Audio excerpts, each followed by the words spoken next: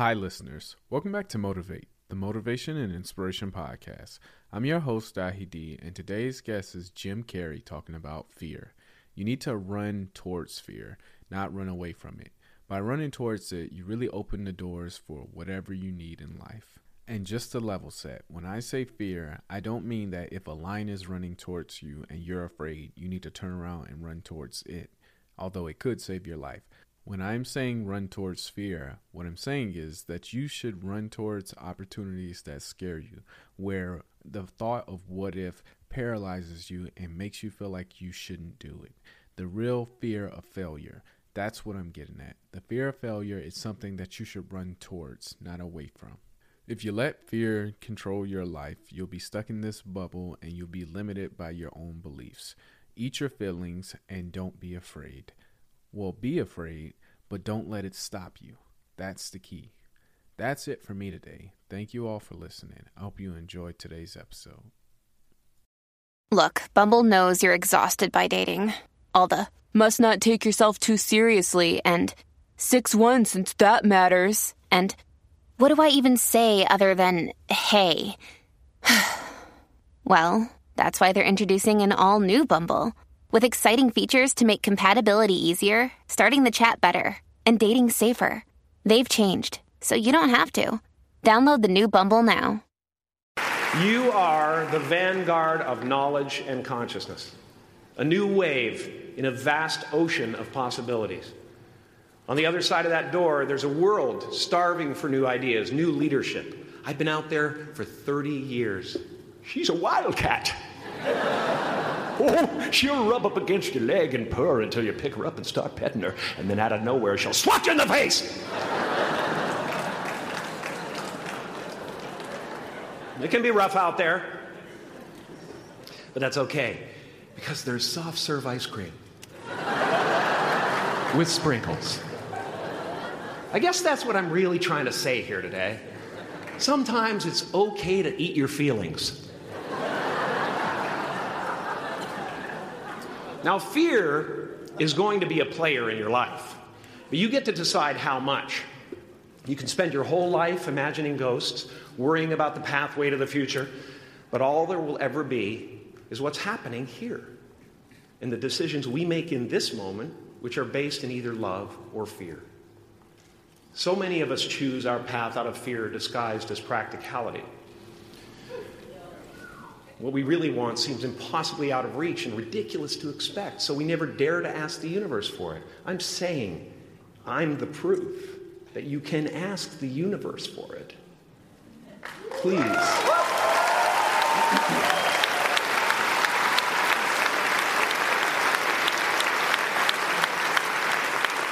And if it doesn't happen for you right away, it's only because the universe is so busy fulfilling my order.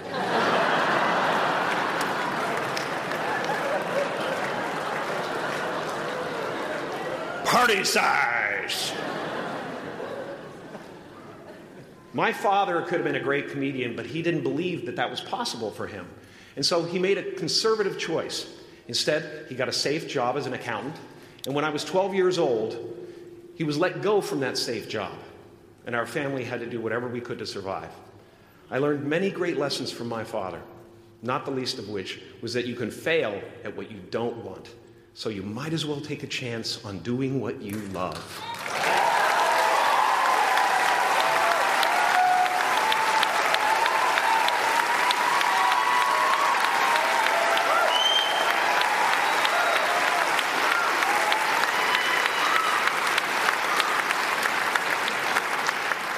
It's not the only thing he taught me, though.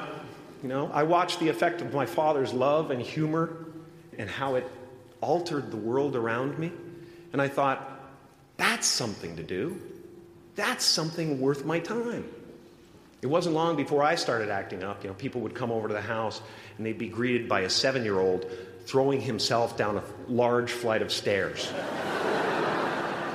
They would say, "What happened?" And I would say, "I don't know. Let's check the replay."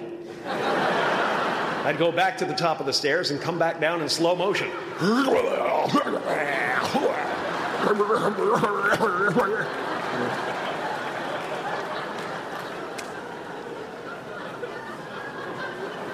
It was a very strange household. My father used to brag that I wasn't a ham, I was the whole pig. And he treated my talent as if it was his second chance. When I was about 28, after a decade as a professional comedian, I realized one night in LA that the purpose of my life had always been to free people from concern, just like my dad. And when I realized this, I dubbed my new devotion the Church of Freedom from Concern. The Church of FFC.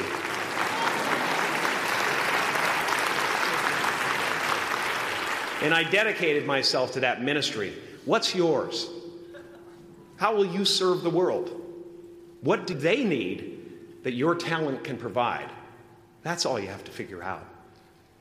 As someone who's done what you're about to go and do, I can tell you from experience, the effect you have on others is the most valuable currency there is.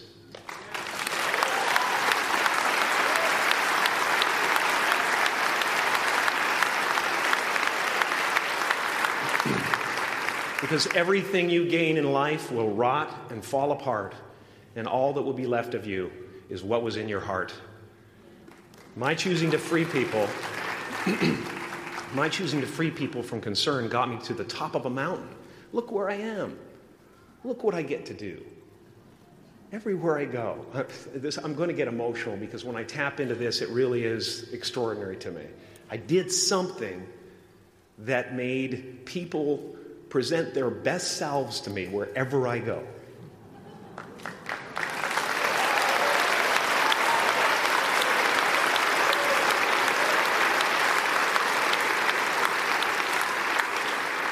I am at the top of the mountain, and I was, and the only one I hadn't freed was myself, and that's when my search for identity deepened. I wondered who I'd be without my fame. Who would I be if I said things that people didn't want to hear? Or if I defied their expectations of me? What if I showed up to the party without my Mardi Gras mask and refused to flash my breasts for a handful of beads? I'll give you a moment to wipe that image out of your mind. But you guys are so ahead of the game. You already know who you are. And that peace that we're after lies somewhere beyond personality, beyond the perception of others, beyond invention and disguise, even beyond effort itself. You can join the game, fight the wars, play with form all you want, but to find real peace, you have to let the armor go. Your need for acceptance can make you invisible in this world. Don't let anything stand in the way of the light that shines through this form. Risk being seen in all of your glory.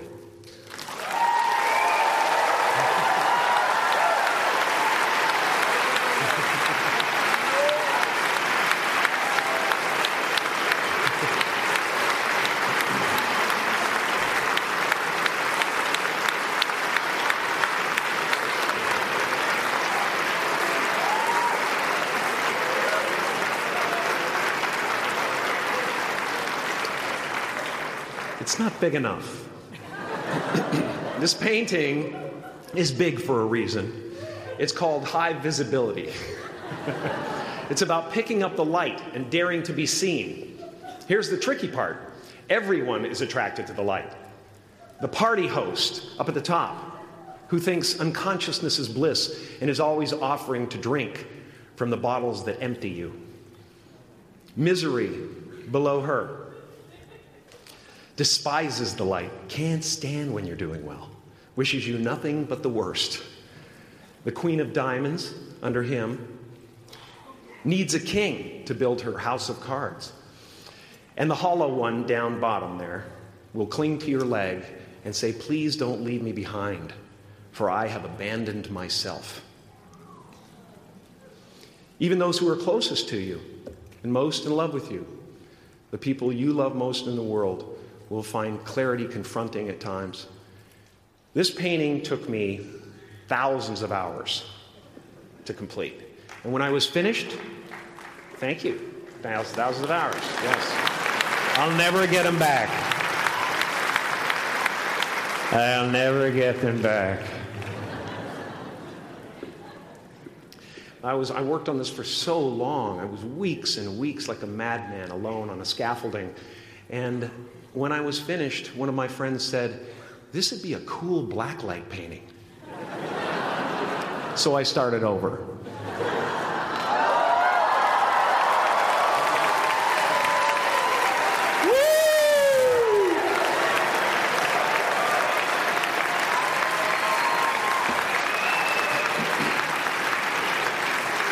Welcome to Burning Man. Some pretty crazy characters up there, but better up there than in here. You know, painting is one of the ways, thank you. Painting is one of the ways I free myself from concern, a way to stop the world through total mental, spiritual, and physical involvement. But even with that comes a feeling of divine dissatisfaction. Because ultimately, we're not the avatars we create. We're not the pictures on the film stock. We are the light that shines through. All else is just smoke and mirrors, distracting, but not truly compelling. I've often said that I wished people could realize all their dreams and wealth and fame, and so that they could see that it's not where you're going to find your sense of completion. Like many of you, I was concerned about going out into the world and doing something bigger than myself, until someone smarter than myself made me realize that there is nothing bigger than myself.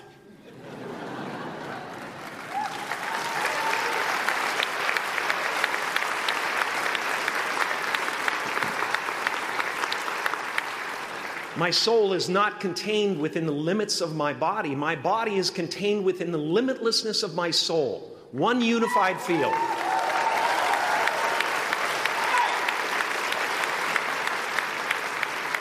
One unified field of nothing, dancing for no particular reason, except maybe to comfort and entertain itself.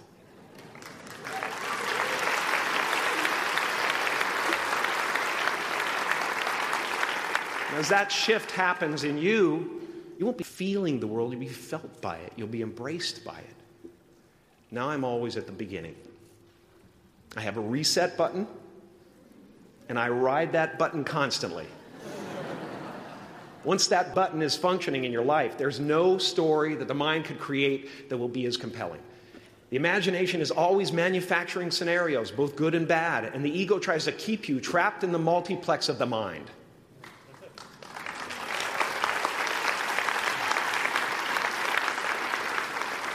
Our eyes are not viewers, they're also projectors that are running a second story over the picture that we see in front of us all the time. Fear is writing that script, and the working title is, I'll Never Be Enough.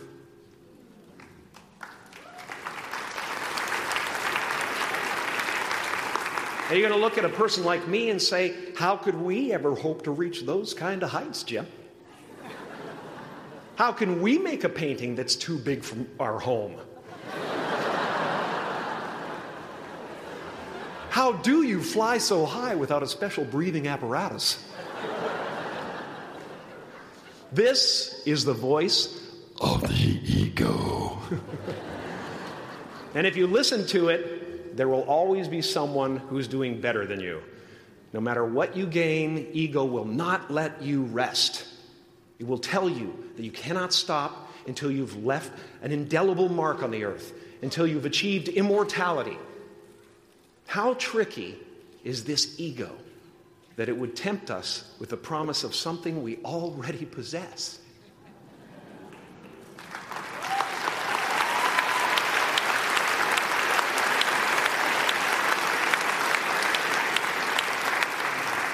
So, I just want you to relax. You know, that's my job. Relax and dream up a good life. I had a substitute teacher from Ireland in the second grade that told my class during morning prayer that when she wants something, anything at all, she prays for it and promises something in return, and she always gets what she wants. Well, I'm sitting at the back of the classroom, you know, thinking, wow, my family can't afford a bike, you know. So I went home and I prayed for one. And I promised I would recite the rosary every night in exchange. Broke that promise. But 2 weeks later, I got home from school to find a brand new Mustang bike with a banana seat and Easy Rider handlebars. Yeah. From fool to cool. My family informed me that I had won the bike in a raffle that a friend of mine had entered my name in without my knowledge whatsoever. So that type of thing has been happening to me ever since. As far as I can tell, it's just about letting the universe know what you want and working toward it while letting go of how it comes to pass.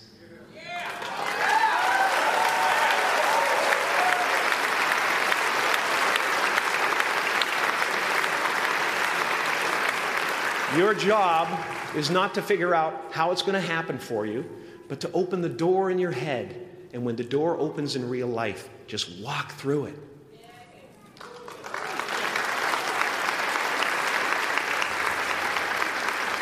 And don't worry if you miss your cue, because there's always doors opening. They keep opening.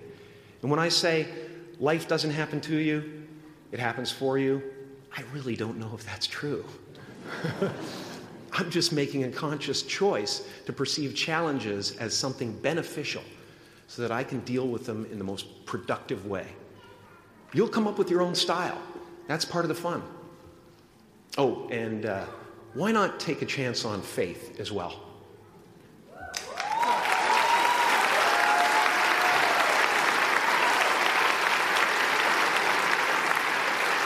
Take a chance on faith. Not religion, but faith. Not hope, but faith. I don't believe in hope. Hope is a beggar. Hope walks through the fire, and faith leaps over it.